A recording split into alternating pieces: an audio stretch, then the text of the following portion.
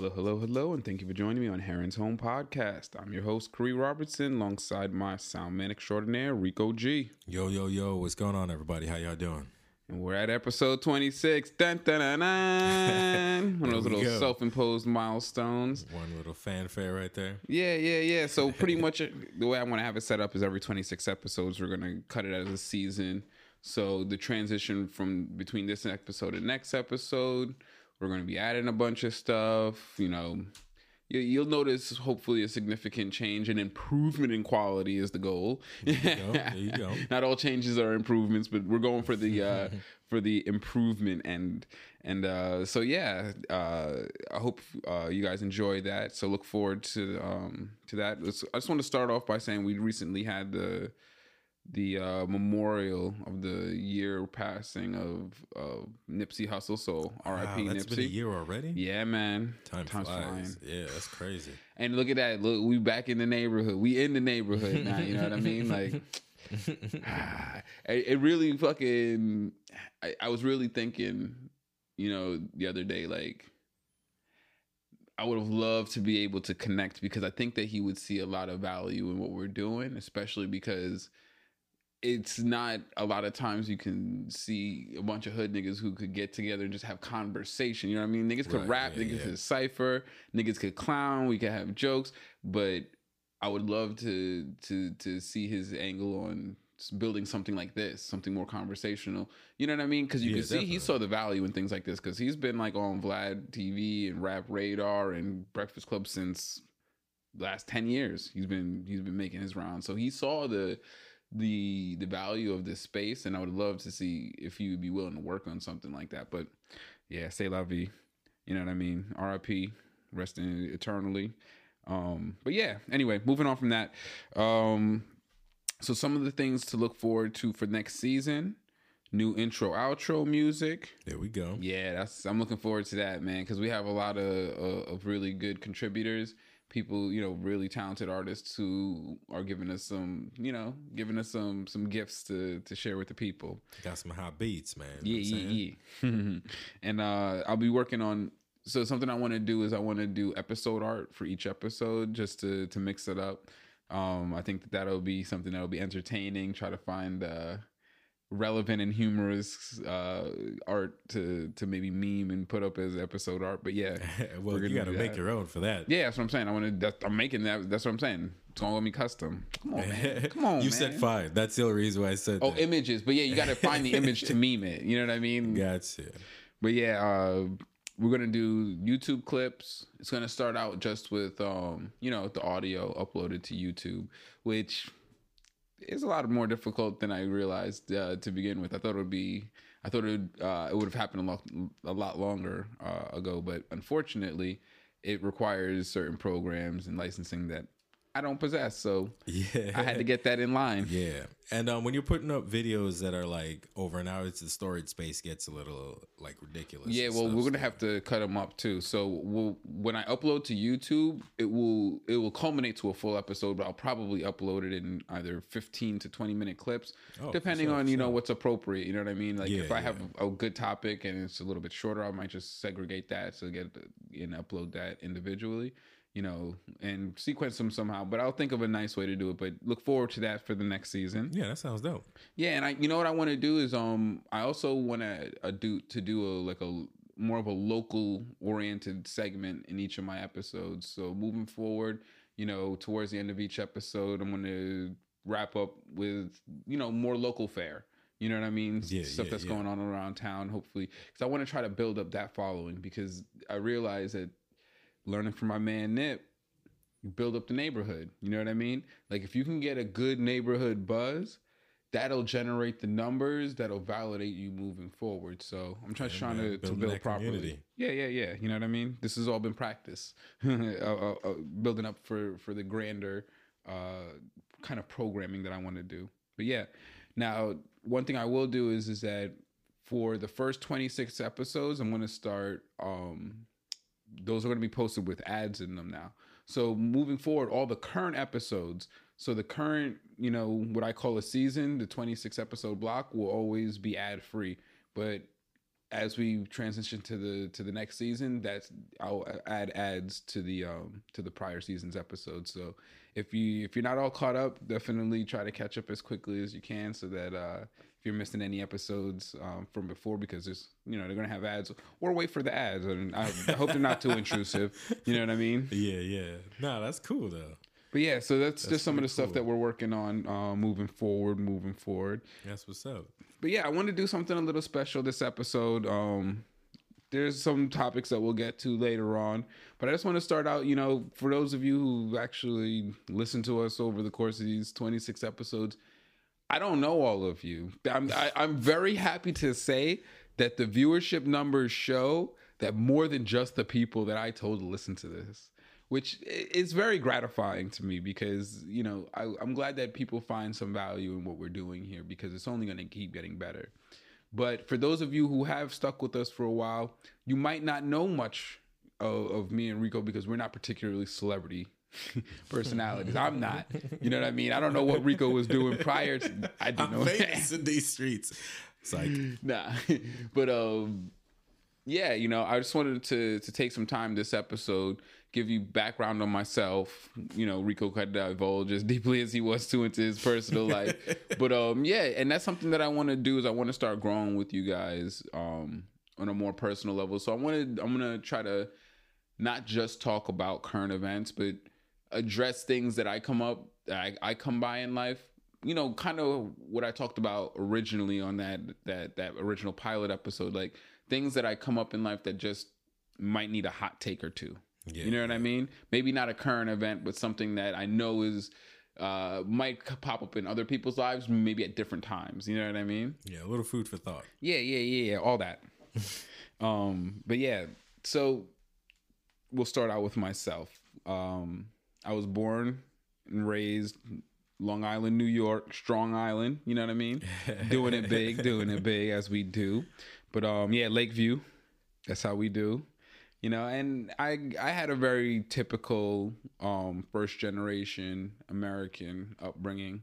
Both of my parents immigrated from New York. I remember being pretty young. I want to say I was in like this age range of around 7, because I think my brother was close to 10 when my parents got their citizenship. And I remember it being a pretty big deal. Actually, I think it was even older. I think I was older than that, because I want to say that I remember them studying for their citizenship test and knowing some of the answers. Yeah. You know what I mean? But actually, I think I was still pretty young. But I was a very present of mind child. You know what I mean? I paid a little attention to a lot of things. And my dad, raising us, had 2 very exhaustive encyclopedias sets. You know what I mean? One was just like a text encyclopedia. I think it was a Britannica, and he had another one that had pictures in it that was a Grolier's encyclopedia set. And those things, like he imparted a lot of knowledge on us growing up from by keeping those things around us. And so growing up in Lakeview was a very formative thing, you know what I mean? Because Lakeview was an interesting suburb, and understanding a little bit of that will probably lead to a little bit of a deeper understanding of how I've come to be who I am, because Lakeview was a real interesting place. You know what I mean? Yeah. Well, no. Well, you'll understand by the end of these stories. But now, because I grew up in the late 80s, early 90s in Lakeview, and they had just done in the early 90s, the crime bill had when I think it passed in 94, either 94 or 96. But anyway, when it passed, it really cleaned up the streets a lot. But then what ended up happening is that it really left a huge void. You know what I mean? And my generation was growing up without a real, the generation after us wasn't very mindful of us. You know what I mean? Like the big kids. You know what I mean? Because you got the young kids and you got the big kids, because the adults are usually, it's a communal setting. And, so I was always kept out of that environment. My brother was more out in the streets, running around, gallivanting, doing his thing. And so being raised in that environment, I was offered a lot of time to myself, to say the least. And so I think that's how I really started developing my nerdy streak. Was very early. I knew very early. You know what I mean? Like, people say they knew what they were very early. I knew very early that I wasn't like a jock. Like, I think I've talked about my experiences trying to play like football as a kid, and it didn't end well for me. Like, it very quickly dawned on me, like, I much rather not be outside playing football, getting hurt, doing all that stuff. I much rather chill inside where my parents don't they don't worry. You know what I mean? Like, when you're outside, God forbid you're 5 minutes late. You know what I mean? That's for sure. You know how it is as a kid. Your parents always set the curfew right when shit is getting hot. Yeah. You know what I mean? Definitely. That's exactly why they did that shit. And so, yeah, make sure you get home before the streets turn up. Yeah, so I found I learned to be inside, you know what I mean? But I still had a lot of friends, through school that were out, you know what I mean, doing their things in the streets. And so I was exposed. I was able to get a taste of it. You know what I mean? That's why I always just a little taste. I call myself street adjacent, you know what I mean? Because the thing is that all of the negative things that were told to me about the street life never rung true to me, because I knew the people in the street life, and the people in the street life they respected me enough not to let me get into the street life. You know what I mean? Yeah. Like, they've always been appreciative of what I brought to the table. Not everyone respected me. Don't get it twisted. I'm not saying that my time was idyllic. You know what I mean? Being somebody who has as much heart as I do, and the stature that I have, I got into a lot of fights and lost. You know what I mean? And so I'm not trying to make it seem like it was an awesome, but it was good. It was character building. And that's why I forgot. There was a comedian who made that comment that, like, all the shitty stuff that happens to poor kids, that he just calls it character building. And I feel like that's Bill Burr. That's great. I think it was like a black dude. I want to say it was a black dude. Oh. But it does sound like a very Bill Burr-esque joke. But nonetheless, no, and I'm very grateful. I'm very grateful that I got to experience that from a safe distance. You know what I mean? Because I had a lot of dudes who, because I had, and not for nothing, good thing I didn't. Like, I realized that part of the problem is that when you are young and you have, the power to run around and do as you wish, that's not a good thing. It was very good that I was restrained. I was not responsible with my intellect. You know what I mean? Because growing up, a lot of people confuse intellectual maturity with social maturity. And it's not the same thing. Definitely not. I was way smarter than I was mature. The gulf between the two was deceptively large. And so, growing up and being in hindsight, looking at that, I was glad that the environment played out the way it did for me. But yeah, so I grew up in, I would say, a lower middle class suburb of Lakeview. Now, mind you, it's right next to Hempstead, and I think Hempstead is a little bit more known nationwide because Hempstead's got some of the most interesting characters that you will ever meet. It's a crazy place, but I grew up in that environment. Familial circumstances are what they were, and so I ended up moving to Florida for high school. Now, that was another very formative environment. And one thing I will say is, growing up in New York, I was in very close proximity to my grandmother, who had a very large impact, like most people's grandparents do on their life. And one thing that she left with me that I ended up taking with me for the rest of my life, just through happenstance, was her love of botany.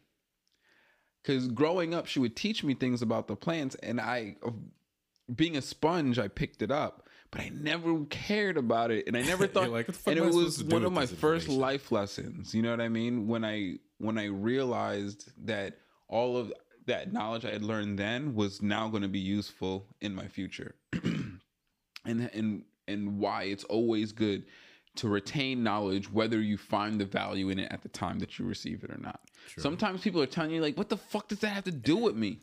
You're right. At the moment, it might have nothing to do with you, but you never know when that could be a useful tool in the future. And so I mentioned my grandmother for that reason, because later on in my life it comes up. And also my grandmother, who's deceased now, her name is Sheila Heron Robertson.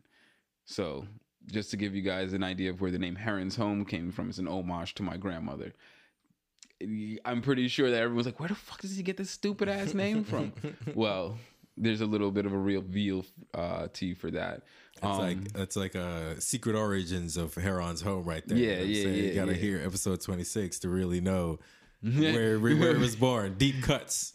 Thank you. There you go. But yeah. So now I'm in Florida, and it's funny because the education system in New York is so much more progressive than the education system in Florida that when I went to high school, I had already finished the curriculum that they had for the majority of the math and English that is required in Florida, and the sciences as well, because I had already been taking biology and chemistry before I had gotten to Florida. And so those are high school classes there. So I had a lot of free periods in my schedule.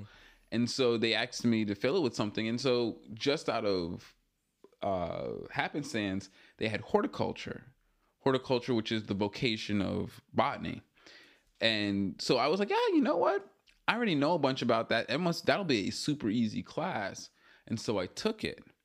And that actually set me on a path that benefited me for a very long time, because I met a teacher there, Bob Capps. I also met this nigga there too. By the way, we don't directly meet. It's funny because me and Rico actually went to high school in Florida together, but we never actually hung out. We were in each other's presence in the hallways, and then a few times at a mutual friend's house. Shout out to D Train. Shout out to D Man. You know what I mean? Yeah. But at that time, I met Robert Capps, who you're probably familiar with as just a teacher at Plantation. And by the way, I went to Plantation High in Plantation, where our mascot was the Colonels. Feel me? Oh man, the racism was deep. It was super deep in that place. Plantation High. Yeah, that place. Let me tell you, that left a scar. But anyway, meeting Robert Capps, who was the horticulture teacher there. I guess he noticed he's a good teacher, and so good teachers recognize good students. And so, having picked up on the fact that I had a background already in some horticulture, he kind of took me under his wing and pretty much taught me everything I know about cultivation, which I then turned into my vocation later on in life. But you know, it's a skill that to this day I'm grateful to have. It's one of the few things that in the apocalypse I will bring to the table to full bear. And you know what I mean? No, yo, don't take it for granted. Because I know how to grow shit. Bruh, you'd be surprised how, for me, it comes very naturally. I don't think it's difficult, but for people who don't have experience growing, it is a wonder for them that you could put something in the ground and then something pops out of it. You know what I mean? Yeah. And not for nothing, alchemy. It's really slow alchemy. It is, but you know what it is? It is. It's a practice of patience, you know. But it is a skill. It does. You do have to know what you're doing. You know what I mean? Yep. You know, it's very easy to do poorly. It's one of those kind of things. But yeah, just going back to the life story. That turned my time at Plantation into something productive. because otherwise that would have been a complete waste of my time. So for the 3 years that I spent at Plantation, I went through a vocational study in which I learned the actual practice of horticulture, not just, the highly effective Jamaican remedies that my grandmother taught me.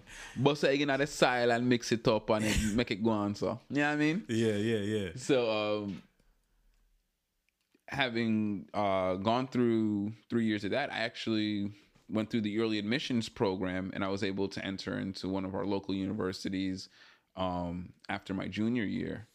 And so I went to college and I started studying biology. I remember that. Oh yeah. And that was interesting. I definitely, once again, my intellectual maturity got me into a situation that my social maturity was not prepared for.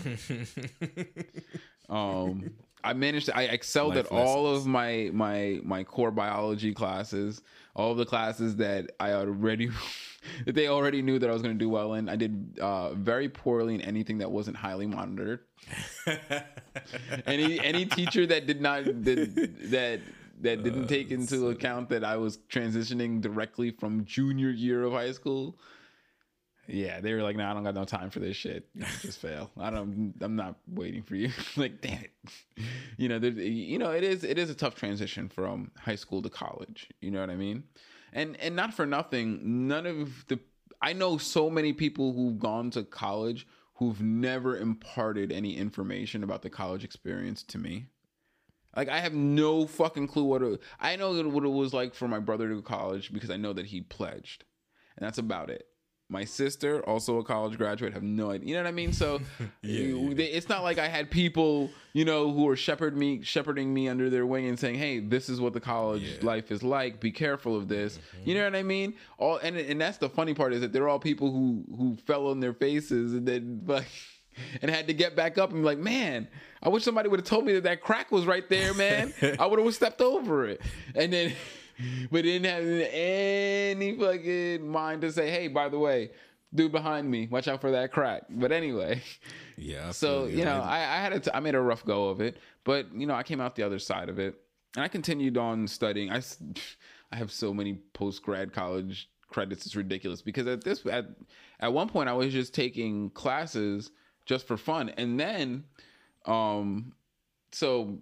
I finish out my associates, but before I finish my biology degree at FAU, I start taking a few classes at FIU in agricultural science, because at the time, this was early 2000s, George Bush Jr. was in office, and he had passed the regulations on stem cell research, which was a mainstay of the studies that I was doing in college at the time.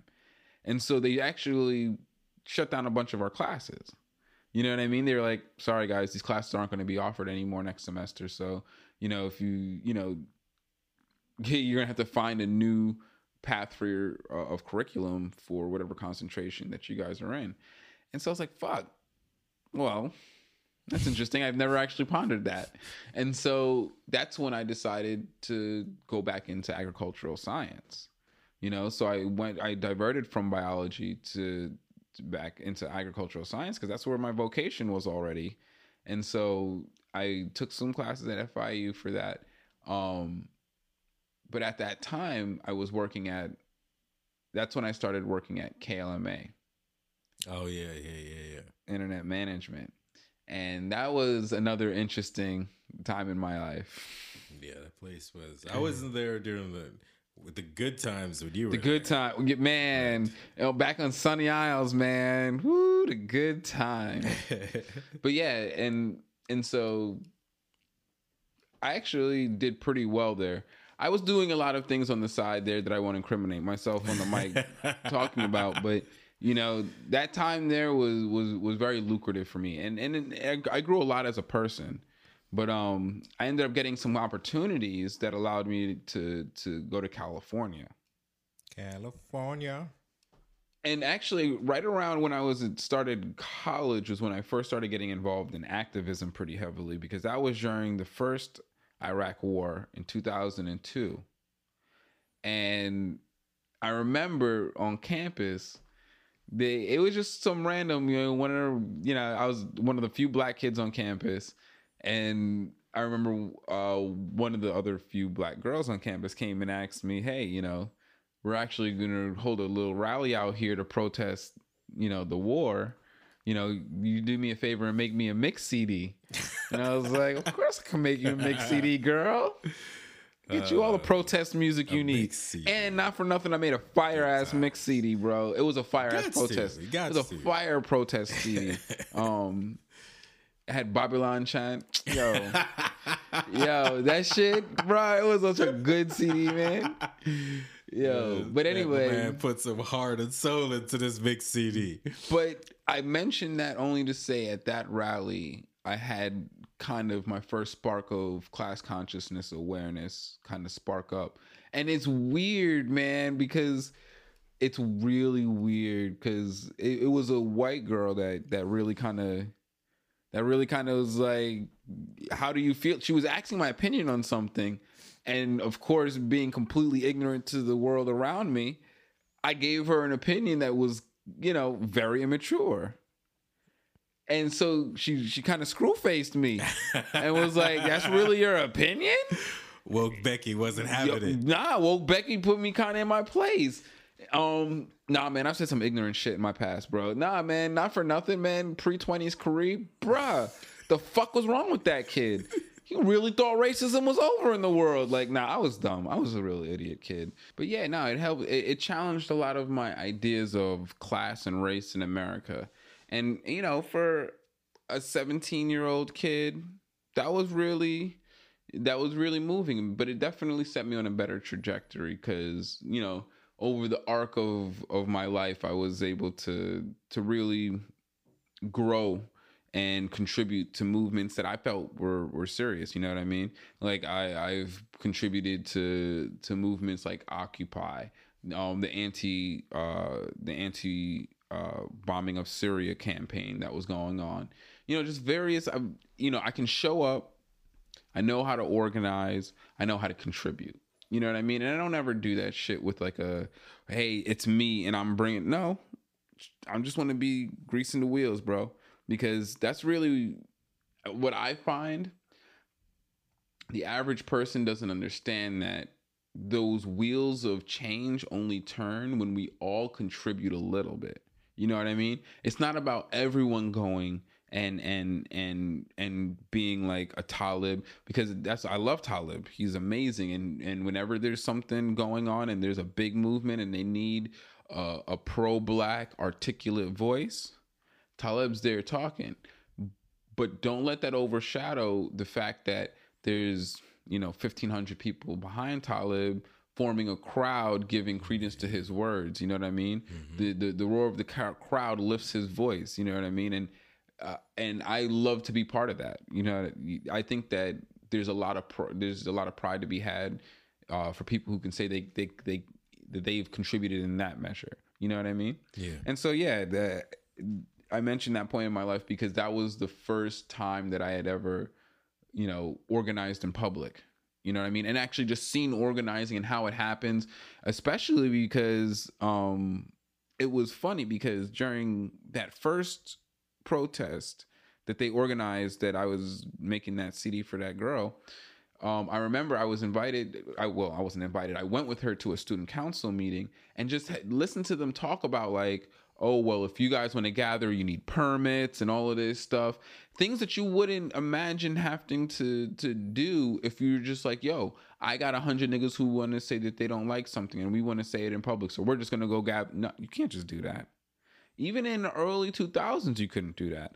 Which, moving forward 10 years in my life, then to see Occupy Wall Street happen and then they crack down even further, I've watched, and this is why then you come to today, why I'm like, yo, whatever happens and whatever civil liberties you give up at any moment for any reason will not be garnered back. Because in 2001, it was because of terrorism and weapons of mass destruction. And in 2012, it was because of imminent global economic collapse. And in 2018, it's going to be because of a pandemic. But over the course of my life, I've seen a lot of rights get taken away, and I've not seen a lot of rights be given to people.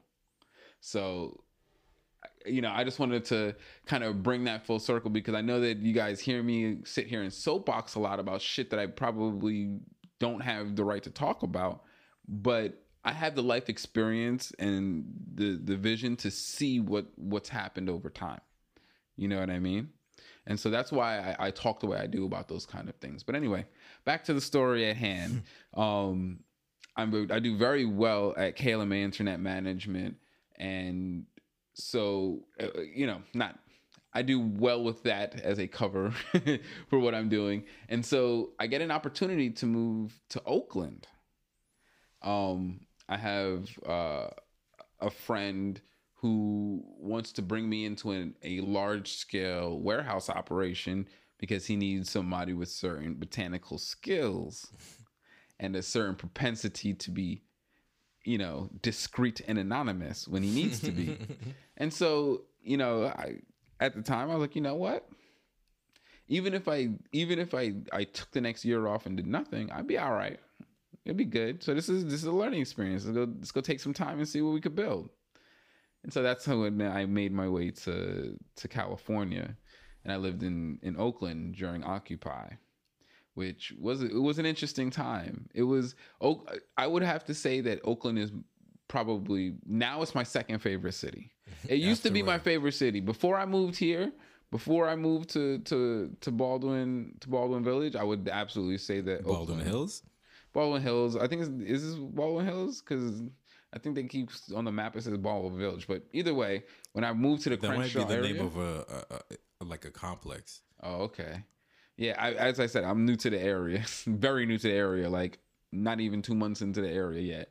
But I love this place, man. This is a community. I definitely want to build my family here. But anyway, Oakland was the first city that invited me in and treated me really well. You know what I mean? Like Oakland was great. Like if you go to Oakland and you are authentic and you show love to the people show you love. It's the hood.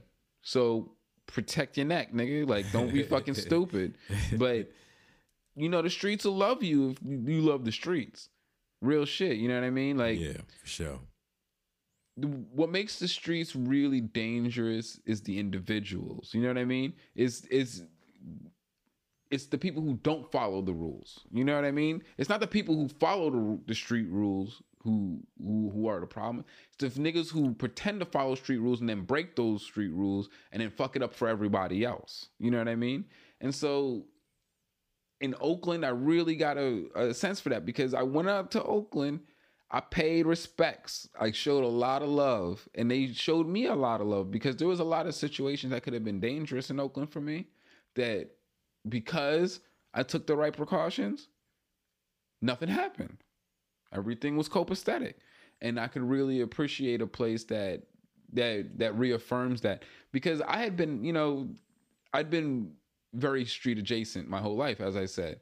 Never before had I gone to do something in the hood that was lucrative enough for somebody else to want it. You know what I mean? Yeah. And so that was an interesting time. And not for nothing, that was also a very profitable time in my life too. And so given that, the problem with that is that I didn't have any of my close people with me. In the end, when you're in that life, it's a very paranoia inducing thing. You know what I mean? When the person closest to me at the time had parted ways to go do her thing, and the people who were directly closest to me weren't people that I particularly trusted in that way. And so it led to a long period of isolation in which in that time, I got the opportunity to move down to LA. Now that's about after, I think, 4 years in Oakland, three years in Oakland. And man, not for nothing, I really did appreciate those 3 years in Oakland. I learned a lot. It was a good time.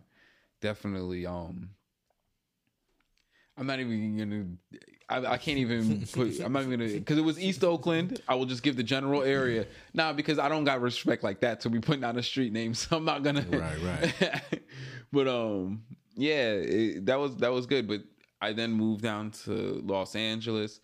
At which time I decided to move more into the academic side of things, and I started working at a library, which that was another eye-opening experience. I learned a lot of skills at that library that were good for me. You know what I mean? But at the same token, I can't stand that environment. Gosh, man, talk about like failing the upwards. corporate environment, or like the corporate environment. It was the corporate end of the environment, because otherwise the library is such a low impact place. It could lead to a very idyllic workplace. Like if you go to a library and and it's not running well, it's because of the people. 100% the people. And when I say the people, I mean the people working at the library. Like trash librarians are a thing. The LA County system and the LA city system alike are way too bureaucratic. They are just pretty much archives. They are effective archives, but they are not. I don't think that they're really great at the ancillary benefits of having a library, or such a well-connected library in such a large community. But with that being said, man, there's so many projects that I would love to start around doing more localized book archive type things rather than large library settings, because those are really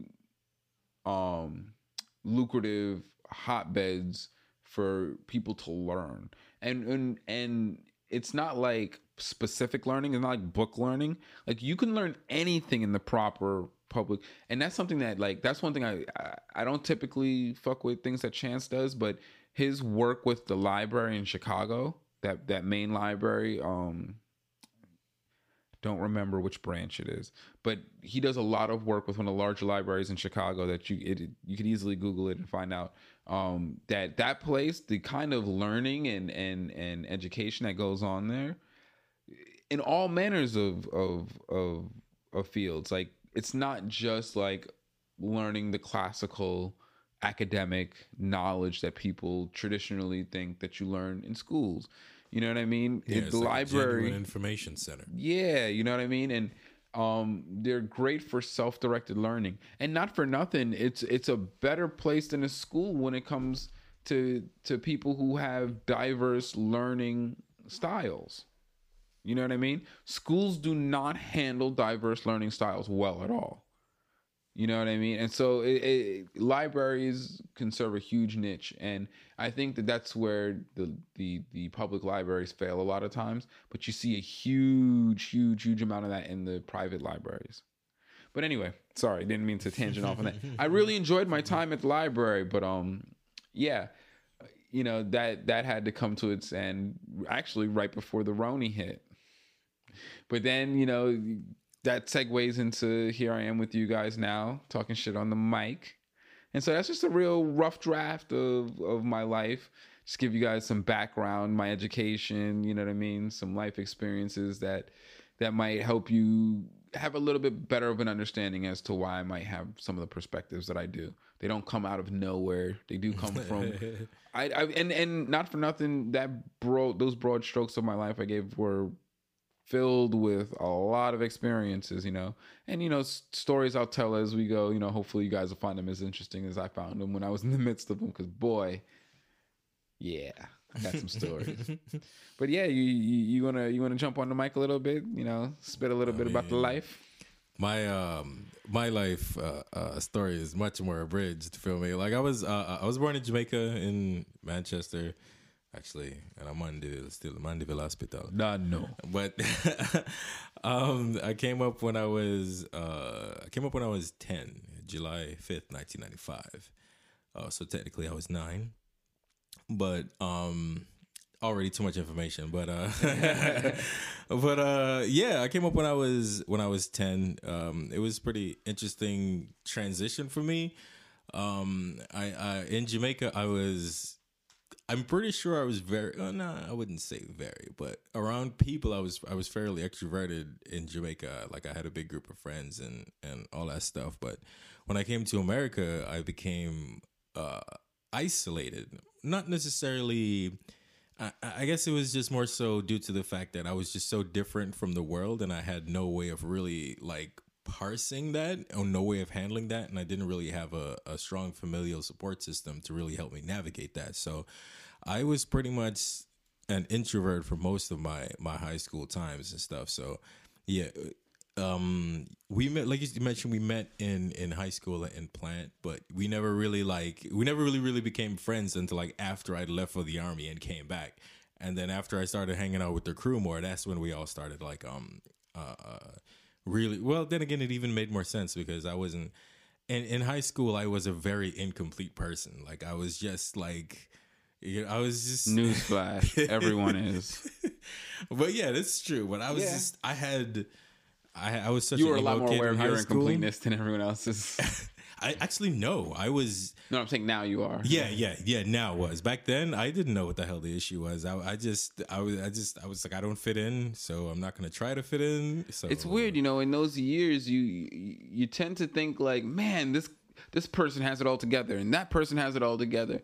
But then when you get older, you're like, not only did none of them have it all together, but none of the adults had it together, and none of the people around you now have it together. And maybe you found a handful of people who have it together, and those are the people you try to call friends. You know what I mean? It's weird, but when you're in high school, you're like, man, I wish I could do all that stuff that this guy is doing. It's like, everybody seems like they're just moving through life. Well, not everybody, but a lot of people seem like they're moving through life like super, super comfortably. And I was just like full of uncertainty. So that led me to going in JRTC in high school, which led me to joining the Army by accident after high school. And yeah, it was actually pretty funny. Like, I don't really answer the phone. I was living with my aunt at the time, and the phone is in her name, and I didn't give the phone number out to anyone. So anyone who calls was calling for my aunt.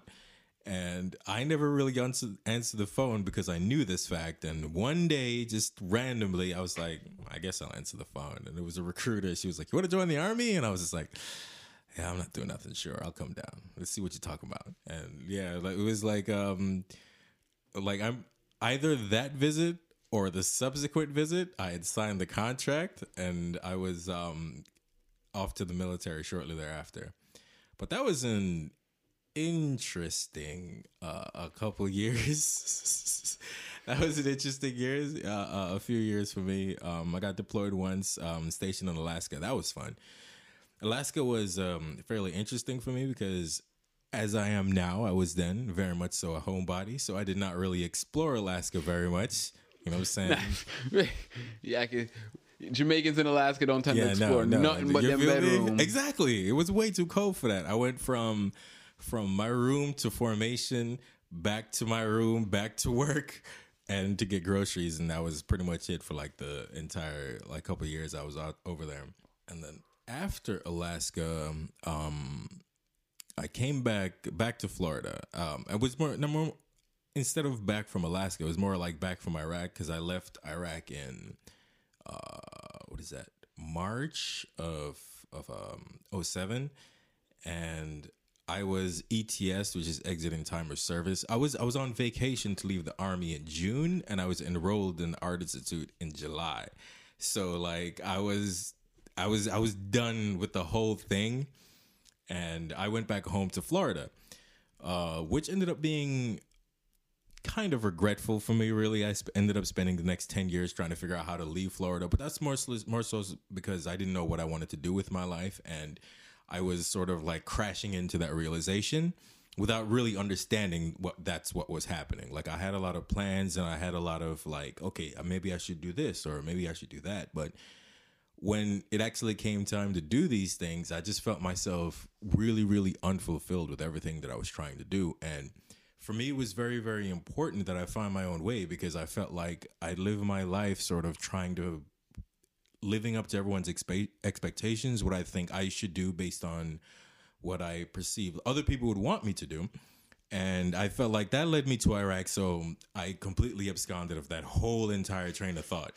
So, new plan. Yeah. I became modern Rico is really, really stubborn. It's really hard to like get me to do things because I've just become like I have a very distinct understanding of what I think I am and what like I want my life to be.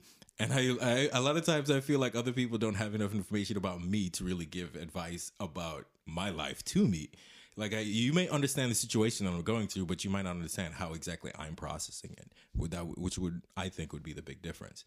So after I left, after I went to the Art Institute, pretty much like bummed around there for like 5 years.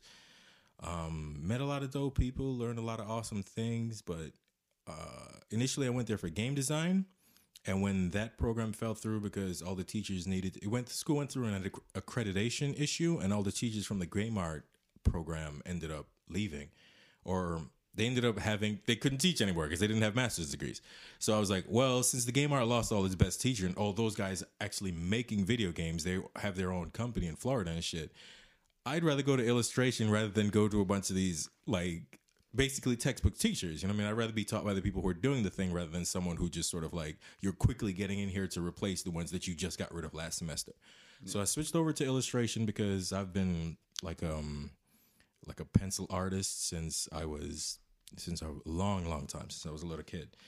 So I did illustration for a while, and eventually that wasn't it. So that stopped, and I was like, yo, what the fuck do I want to do with my life? What am I going to do? Like, I was just lost. It's the best way I can put that. I was lost. And so I began an epic journey of introspection and self-discovery. And it was really it wasn't even really intentional. It was just, I just disconnected from the world. I stopped. I stopped running on autopilot. I stopped just compulsively moving forward, essentially. And I stopped, evaluated what I wanted to do with my life, and eventually I was like, yo, I think I want to do like voice acting and shit, because that's like the one thing that I've been doing my whole life. Not just doing voices, but I've always had like a really, really strong connection to like diction and stuff like that, especially from a storytelling perspective and all that other stuff. I really, really, really appreciated the voice actors and things. Like, you remember from a couple of weeks ago, I was telling you about Spawn and stuff, and how Keith David like was a big influence on me way back then. I mean, it's still now, but it was just one of those things where it was like, after really, really sitting and thinking about it, I was like, yo, this is actually what I want to do. So I eventually made a plan to come to California. Well, I didn't make a plan to come to California. I was like, I'm moving to California because the only way I could be a voice actor the way that I want to be in the games that I be playing and shit, like, I have to move to LA. So that began me just being like, yo, how the fuck do I get to LA and live there from where I am right now? And yeah, it took me like 5 years. Well, no, it took me like 10 years total, but I figured it out. So yeah, I'm out here in LA now, which is cool. As soon as I actually got everything ready so I can actually start go to voice acting classes and shit, Ronnie's like, hey, you want to chill the fuck out though? Yeah. So that's pretty much been my journey, you know, like from Jamaica to Florida to Alaska to a couple other places, and back. You know, and I kind of feel a little bit shitty. Last year, I totally didn't talk about the last year of my life. My son was born. Give a shout out to Kendrick. DJ Kendrick. Nah, I was like, yo, hold on. Did I just tell the story of my life and not mention him? Yeah. Like, I love his mom, don't get me wrong. But if I tell the story of my life and I don't include her, like, that's like bad. But how you can tell my story of my life and not include him? That's just bad fatherhood shit. So anyway, let me just amend that before it gets too far away and I really feel like a shitbag. Last year, my son was born, and that was so precipitated why I left the library, was to be a stay-at-home dad. So yeah, I was like, wow, did I really just tail off with that? Man, talk about driving the whole court and then fumbling out of bounds and just landing in the crowd and then injuring yourself. Like, it's like, yo, you left out the most important part. Like, for real, nigga. Like, what the fuck am I thinking? I feel like, wow, nigga. Hey, man.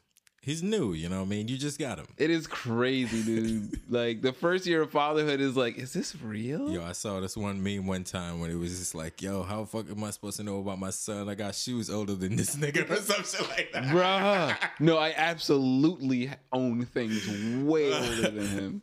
Because I'm like, you know how Jamaican people take care of your things. So all my shit's last. Yeah. You know what I mean? So all my shit is super old. Jamaican people are like a few steps away from being hoarders, my nigga. Like we just be like, I don't think there's any steps away from that. No. No. You say that, I think immediately of my grandfather in his basement. Yo, my G. The amount of shit in my grandfather's basement, it took like a professional crew like a week to get through his basement. Son. A pro crew, my G, working 8-hour days. And you multiple Negroes ever convince him to get rid of any of that shit. Oh no, I might need it for something. He was old and couldn't stop them when his children decided like it's time to clean this fucking house. That's funny because he was about to keep that shit forever. And like, ever and ever. It's kind of like me recently when we moved over here. I brought my my broken PS3, and I was like, I kept it on my desk for like a week before I threw it away, and I was like, I'm not gonna pay to get this fixed. No, not at all. So, but it was still a little bit hard for me to just throw it away right away. Dude, okay. See, and that's why I usually, if I purchase something, I will splurge and buy the top of the line version of it because if it's like electronics, obviously, or anything for that matter. I will buy the expensive, durable, extra good model because I'm going to keep that bitch for a decade. Yep. Like my computer was a top of the line computer from 2012. but yo, this shit still runs at 3. You know, it still runs very well for what I'm using it for. It's got a solid state hard drive. Now imagine a solid state hard drive in 2012. Yeah, it must be tiny. Oh, it's minuscule. Yeah, it's maybe 128 gigs. That's why, that's why I haven't bought a solid state. I was like, yeah, I'll wait till the technology gets better, man. Oh, it's there, but because they have terabyte solid states now. There we go. Yeah. Feel me? When I did my last upgrade on my computer, they were asking ridiculous prices for. I was like, bro, I can't put nothing on like 128. I'm gonna run out in seconds. Fuck that. Oh yeah, like phones are 128. You realize that now, right? Like, you know what I mean? Yeah, exactly. There's a phone that literally is as powerful as my computer was when I made it top of the line in 2012. But yeah, my laptop's even older than that. But you know, those items were top of the line when I bought them, and they lasted. You know what I mean? Better. So planned obsolescence bullshit. Oh yeah, I don't give more and more vigilant. I don't believe in that. Fuck all that, bro. Like, I am the thing is like I'm a good consumer. Not for nothing. I hate the fact that if you were to objectively analyze my behavior, you'd be like, oh no, he's a good consumer. Because even though I do not partake in any production cycle that includes planned obsolescence, I have brand loyalty. Like, if you produce a product I like and treat me vaguely well, I will buy that shit like it's fucking heroin, my G. Yeah. Like I have no choice but to buy. I don't know. It's just I you know what I mean? Like, for a long time, I was a big fan of Volkswagen. I had like 4 Volkswagens back to back to back to back to back. I was just I felt like, and then they were like, oh yeah, we've been cheating on all them tests and all. I was like, oh, see, man. I used to be an avid Apple. Man, from 2000, I want to say 2005 to 2005 to 2013, I pretty much exclusively used Apple products. And then I was like, then I found out these niggas wasn't paying their taxes, and I was like, you know what? Fuck y'all niggas, bro. Like, I'm not moving to Ireland. Yeah, you know what I mean. Like, if you're not gonna pay your taxes, don't pay your taxes. But then don't move to Ireland and say I'm an Irish. This is our new headquarters get the now. Fuck out of my face, like, you know what I mean. Like, I live black in America. I know what it's like to be shit on. I get it. but don't lie to me. You know what I mean? Like Yeah. that's the shit that be. Don't then shit on me because they're shitting on you. And then tell me, oh no, that's just rain. Yeah. Nah, B. Yeah, so I hope you guys enjoyed the little rundown. Just a little bit about us, give you some perspective. So when I'm over here ranting and raving, you can understand, like, it comes from a semi-educated background. You know what I mean? Like, I know something on something, not a lot on a lot, but you know, I don't like being duped. I don't like when people say dumb shit to me and expect me to believe it. You know what I mean? That's the shit that gets me frustrated. But anyway, so yeah. Let's move on to some topics for this episode before we wrap up. Yo, I'm really looking forward to the new Run the Jewels 4, bro. Oh, nice. Bruh. I didn't know they were making a new project. I'm so excited. The tracks I've heard out of it are stupid. That's what's up. Yeah, man. Because, you know, LP and Killer Mike trying to do their best to help keep people entertained while we stuck inside. Yeah. And so they've been releasing just, you know, songs and shit. And then the announcement came and I was like, yes, do that. But yo, the announcement came and then I came. Honestly, yo, like fucking Eminem, nigga. LP is the illest white rapper out. If we're gonna have a category called white rappers, LP is the best one. I challenge you to name a better white rapper than LP. I'll if there was a cockfight and then the chicken had a picture of a rapper's face on it, LP would be the rapper on my chicken's face. I was about to say something else. I was like, you know what? Nah. But what about Machine Gun Kelly?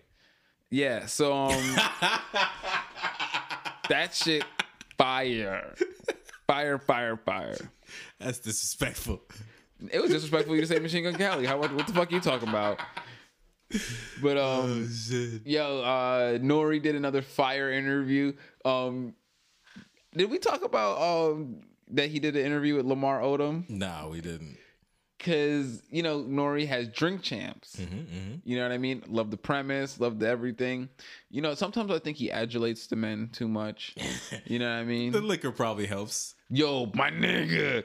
Yo, they drank hard for 2 hours and 45 minutes. I could never do that shit. Bro, ever. If I drink hard for 35 minutes. Never. Nigga, you know what kind of interview you're getting out of me? Bruh. But originally, there was a little bit of like, Lamar Odom has a public addiction problem. His addiction issues have been, known. But then again, I don't know if he has addiction issues or if he was around people that would call any kind of drug use addiction, but they would never be self-aware enough to realize that they have their own addictions. Yeah. I'm talking about the Kardashians. You know what I mean? Mm-hmm. Like, I don't know if that was a storyline for them and maybe Lamar Odom is not addicted, which would make a lot more sense. Would be interesting. That would make a lot more sense because he didn't behave like an addicted person during this interview. You know what I mean? Like, yeah. Even when, my dude, he was coherent. Even if you slowed down, like you could tell he was slowing down and slurring a bit, but he was completely coherent in terms of the thoughts he was putting out. He was, of mine. And so he didn't strike me as somebody who had, I don't know, maybe an addiction problem. He struck me as somebody who doesn't articulate himself well typically, and so lets people run with shit that they say because it's easier for him just to do whatever the fuck he wants to do. Because most of the time, his priority is, how do I stay in shape to play basketball? Yeah. All that other shit, fine. Talk about it. I don't give a fuck. I'm a grown-ass nigga from Queens.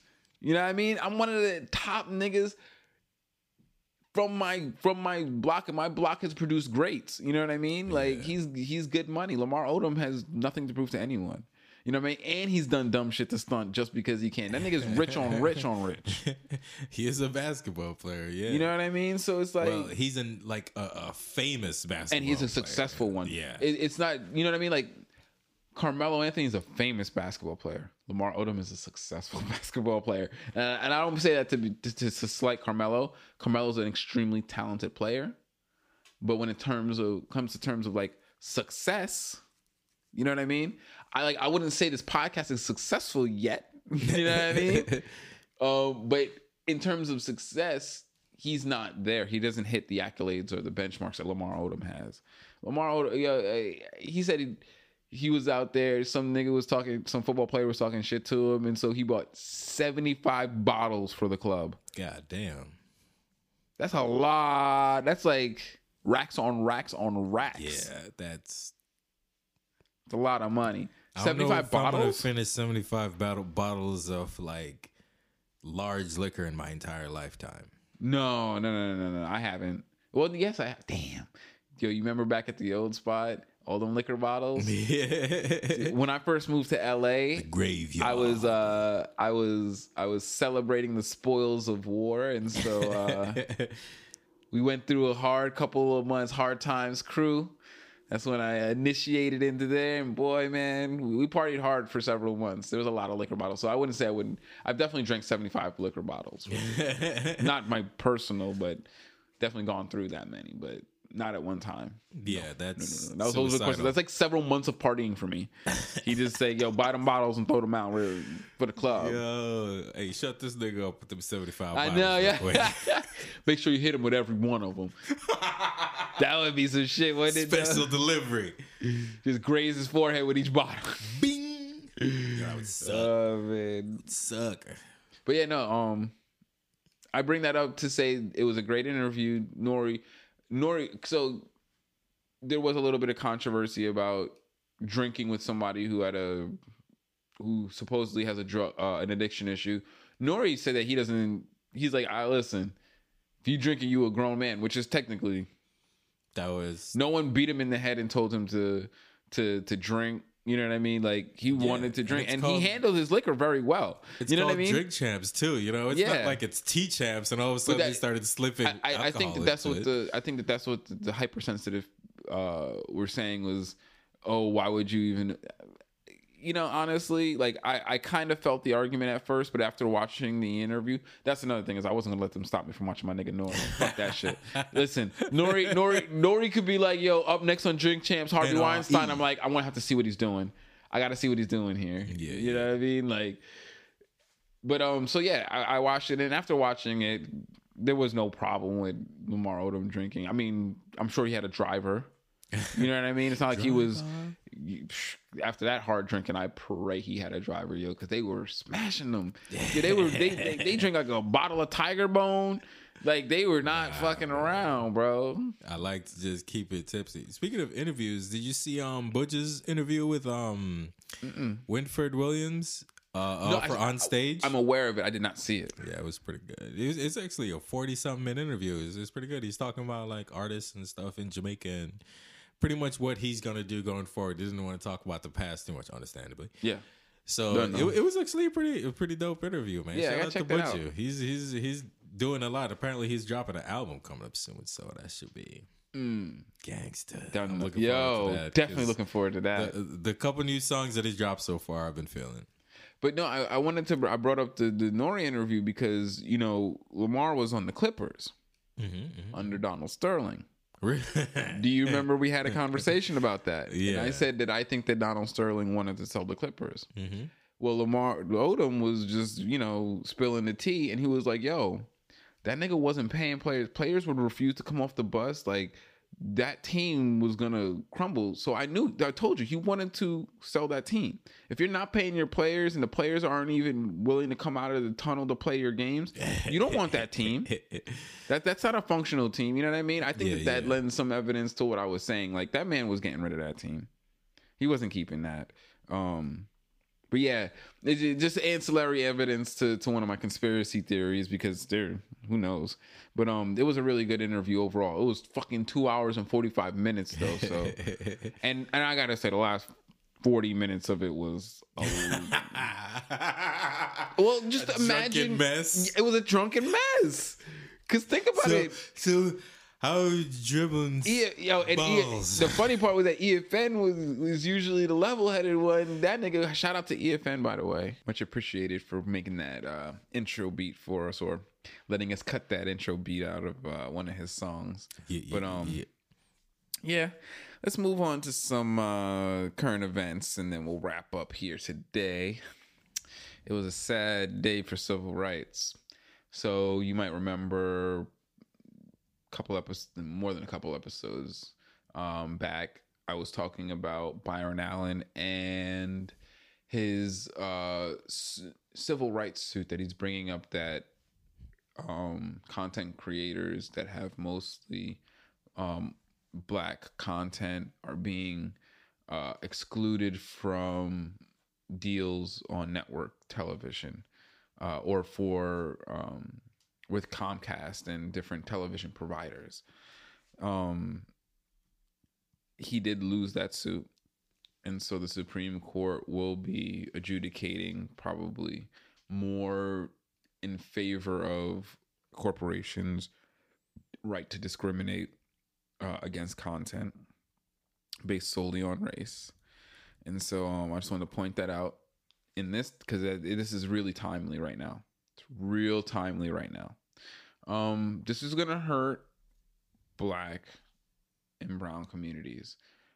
This pandemic response, this civil rights suit, it's going to be a lot of wealth and hardship brought onto these communities because of stuff like this. And I just bring that up to say, hey, prepare yourself, because they want to sit here and ridicule people who are more interested in keeping their life going than uprooting everything that they have going on for something that evidently everyone's going to get anyway. So it's sad, and it's one of those things that we see positive trends in gaming, and so we're hopeful for the future. I don't see a lot of positive trends in race relations in America. I don't see a lot of positive trends in them, and it's sad, because it's so fake. It's something that no longer is relevant. You gotta understand, like, racism in America is constructed for a reason. In the beginning, racism was important for America because it's how they got the public to be okay with the enslavement of Africans, and B, it's how they destroyed African communities by getting them to think that they were less than their other counterparts, their other human counterparts. It was a very important idea for them to insinuate into people's minds. And unfortunately, when you do something like that, when you create an ideology based around something like that, you cannot tell them that it's for capitalism. You can't tell them that we need you to be okay with us enslaving these people, because our entire economic system is based off of free labor. And the free labor that is generated by them is enjoyed by you. And don't even get it twisted. They knew exactly how much that quote unquote free labor was, because they paid to bring them over here. They paid to keep them alive in the squalor, and they put dollar values on every part of these people's lives, and that's how they valued those people. And the only way they can justify that is to make people think that they were less than or not human. And so that is where race originates in America. And so it is the fundamental part of its economics. In this global world, race doesn't... Did you ever see how it's weird how race only became a negative thing in America? Or the racism of America only became negative in their eyes when they became global? As America globalized, and then it wasn't... Their entire economy wasn't based around, the subjugation of that free workforce. As it moved away from that and into the global workforce, it starts to all of a sudden say, hey, you know what? Maybe we shouldn't have treated those people like trash. And so it's sad that even in this state, as far as we've gotten on, they've brainwashed people so deeply into these ideas of race that they can't even stop and say, hey, you know what? Thanks, guys. We won the game, by the way. You know what? The game of capitalism, we beat the world. We captured the whole system. We captured all the governments. We captured all the people's minds. We've captured all the distribution routes. We've kept global capital has won. It exists. It is there. It is organizing everything in our lives. You know what I mean? It doesn't have to have races in it anymore. But Americans refuse to let go of their racist roots. And it's starting to come to a head because it's starting to cause dumbasses like Trump to be put in power. And then what happens when you have a dumbass like Trump who's elevated pretty much because of the racism of the country? Pretty much because of the racism of the country. And now you have a pandemic. And he's been so focused on his political chicanery because he doesn't give a shit about most of that stuff. He doesn't give a fuck. Yeah, bro. He wants his companies to reopen back so he can continue making he doesn't money. Give a shit. That's what he wants. That's the only thing he cares about right now. And he wants to also people associating bad press with his name. The racists installed a fool, and now they're reaping the fucking benefits of it. And it's like, guys, come on. This doesn't make any sense. Like, let's just start organizing a little bit better. Because I don't think you've noticed, but the American workforce doesn't revolve around exploiting poor black people anymore. It really doesn't. I don't see that as the productive sector. You know what I mean? Like, the mortgage and loan crisis is the last time that I saw like people profiting off of stealing directly from poor black people.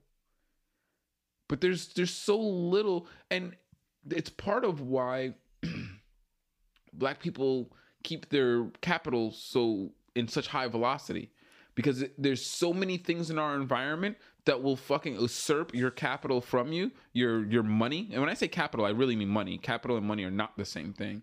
But people spend their money faster when they think that there's always something that's going to take it from them, and so they much rather spend it on something they want than save it and have it taken from them. Mm-hmm.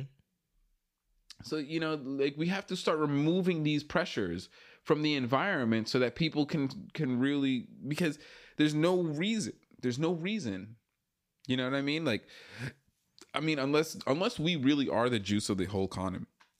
Like, the whole economy revolves off of the fact that black people do not hold on to any of their money. And in that case, okay, I guess that is one reason as to why they would still remain racist. But it's like, there's several ways to do things, and this is something that I was going to bring up later. I'm kind of just ranting now, but moving on into another topic that I was going to talk about was China and Africa.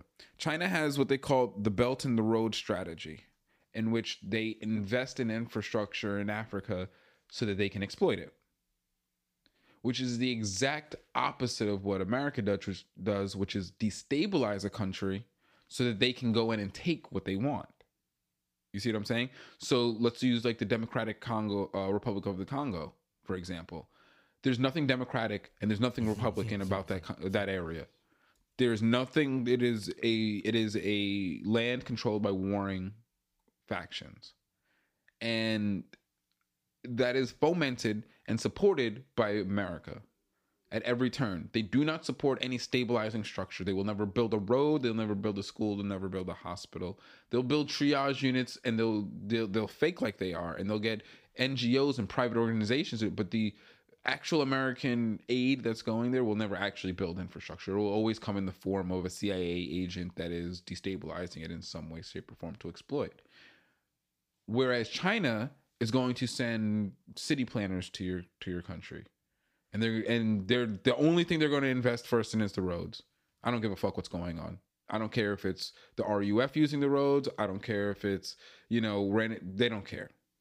But then the next thing that they're going to invest in is city infrastructure, things like that. Now, with that being said, they're only investing in these things so that they can make money off of them. But that's way better than making money off of selling arms to warring leaders. You know what I mean? Like, they're both attempting to do the same thing: extract whatever raw resource or money resources in that area, one way or another, either by selling you guns and taking the money out, or that you could choose the China approach, and you can pay me to build roads and then buildings, and then I'll send Chinese people there to open up stores, and then your people can send them. You know what I mean? Like, one way is going to lead to a lot more rising boats than the other. You know what I mean? So you don't have to practice capitalism the American way. You can practice capitalism with, your best interest in mind and not the destruction of the other person in mind. You know what I mean? And that's something that I would love to see. To like, if America is going to remain in this bullshit capitalist system, at least practice it in a way that doesn't require the destruction of everything around you. Now, yeah, that calls for dealing with your deeply entrenched military and your deeply entrenched financial systems, your deeply entrenched pharmaceutical industries. But, once you deal with those things, yes, there's going to be a lot of pain involved with all those things. But once you deal with those things, you can actually have a functioning country. But this country, man, I don't know, man. I am self-sufficient enough to know that functioning, I'll leave that to the people who participate in it to determine. But I from where I'm sitting, don't find it to be completely functional. It stays afloat. I mean, it sucks. I've been watching a lot of not watching a lot of the typical late night shows. I don't know why, but these guys all are trying to be Jon Stewart. They're taking the news way too seriously. Like, listen. Yeah, I get it. You don't want to joke about coronavirus because it's a serious pandemic that's seriously going on right now. Fine. Then joke about other shit. You know what I mean? No one's saying you have to make jokes about that, but if it seems weird that instead of doing your job, which is to go on TV and make jokes, you're just going to go on TV. Well, I would say just don't go on, just stop your show if you're going to be there somberly staring into the camera, deadpan the whole fucking time. Like, who was doing that? Seth Meyers is doing that. Colbert is doing that. I usually watch those guys because I find them entertaining, but none of these late night show guys, they all want to do the Jon Stewart thing where they're doing the socially mindful thing. And it's like, bro, no one believes the media. No one believes the government. No one's sure as hell going to believe you about what's going on with coronavirus. And making fun of Trump is just old fare now. Geez, guys, it's gotten really boring on those shows. And it's like, what's going on? I can imagine. It sucks, man. But oh man, I guess they've officially, this is the Pompeo Defense Department has declared Venezuela as a narco state. Yeah. It's time for American intervention. In the middle of a pandemic, why don't we start a war? Priorities, bro. Come on. Oh, man. Priorities. Oh, I love to see that nothing will stop America's ability to go abroad and shoot people. That shit, it's really? It's time for an intervention. This is the time to make to declare them a narco state? Really? But mind you, America itself is a narco state because of it flooded the world with Oxycontin. Purdue Pharma is an international company, mind you. Every single country can absolutely level that same claim against America. But yeah, they're going to come over here and say, Maduro in Venezuela is trying to flood our country with illegal drugs. Come on, man. I don't think anyone actually, nah, it's Pompeo. He's an established liar as well, so. Absolutely. But, and I was going to say, I don't think anyone actually believes him, but I'm no, I definitely know dinguses that believe him. I definitely know stupids that believe him. Cult members will follow the cult leaders. That's what Gotta they drink do. the Kool-Aid. You feel me? They didn't arrive at that place by logic, Chris, so you can't use logic to get them out. That's very true, and that's something that I've definitely tried to prevent myself from doing is like, oh, here, this person isn't thinking logically. Let me provide them the logical solution to what they were looking at. No, they didn't. They decided not to use logic on purpose. They didn't want to use logic because logic would dictate that what they're doing is stupid. And so they needed to find another way to rationalize what they were doing. Feel me?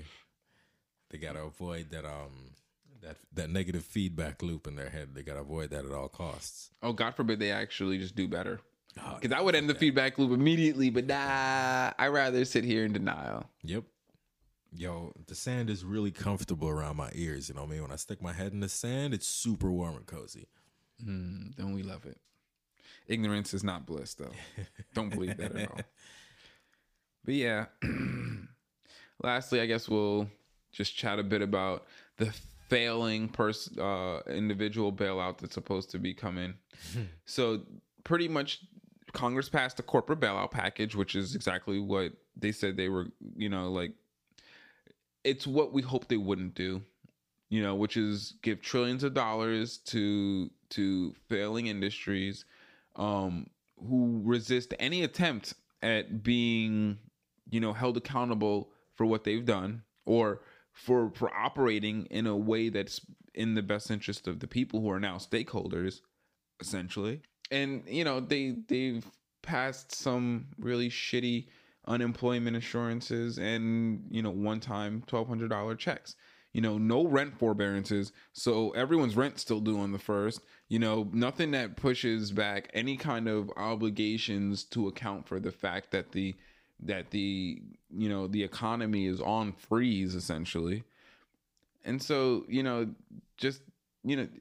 miss me with the vote your politicians bullshit. Like, none of these people are doing anything. And see, this is where cities could really step it up, because your city could put through ordinances to stop all this stuff. And then the city, using its sizably more leverage than an individual, could then go to the government and say, you need to pay us back because we did all of this shit to save our citizens and we managed to stave off a crisis. They have a lot more leverage to go. Cuomo has a lot more leverage than we do. But they're not going to do that. Cuomo would much rather line the pockets of those rich people instead of help the fucking public stay afloat. You know what I mean? In this time of tragedy. But, that is where it is. Hopefully in the next few months, people can hold out, keep your heads up, don't stress. Hopefully, you get a little bit of solace. And I'm going to try to come with some more upbeat. I'm going to try to come with more good news and conversation from now on. Nah, because this time don't need me to be. I feel bad because I want to be entertaining and I keep talking about that shit. But you know what? I think that's what I want to be my goal in this time for the next 2 months that we're in this shit. This whole next season that I'm producing going to be taking place in quarantine for most people. So I'm going to do a better job of trying to bring, just better conversation and entertainment to you guys while we're stuck indoors. Yeah. But yeah, I think we're going to wrap on that. I appreciate you guys for sitting here and listening to us bullshit about ourselves. It's always a good time with you guys. But yeah. Yeah, it's comfortable. Hang out and chill. Yeah, so follow us on the Twitters. Watch me berate people for no reason in public. At Home Heron. Let's start some beef. Hey, you can check me out on Instagram, Rico_G-Sound on Instagram. Yeah, that's the social medias. Yeah. And here's a word for you guys. Always remember, time is only wasted if you choose to waste it, and always learn from your mistakes. It's the only thing you ever truly do learn from. Thank you for joining us, guys, and have a great one. Take it easy.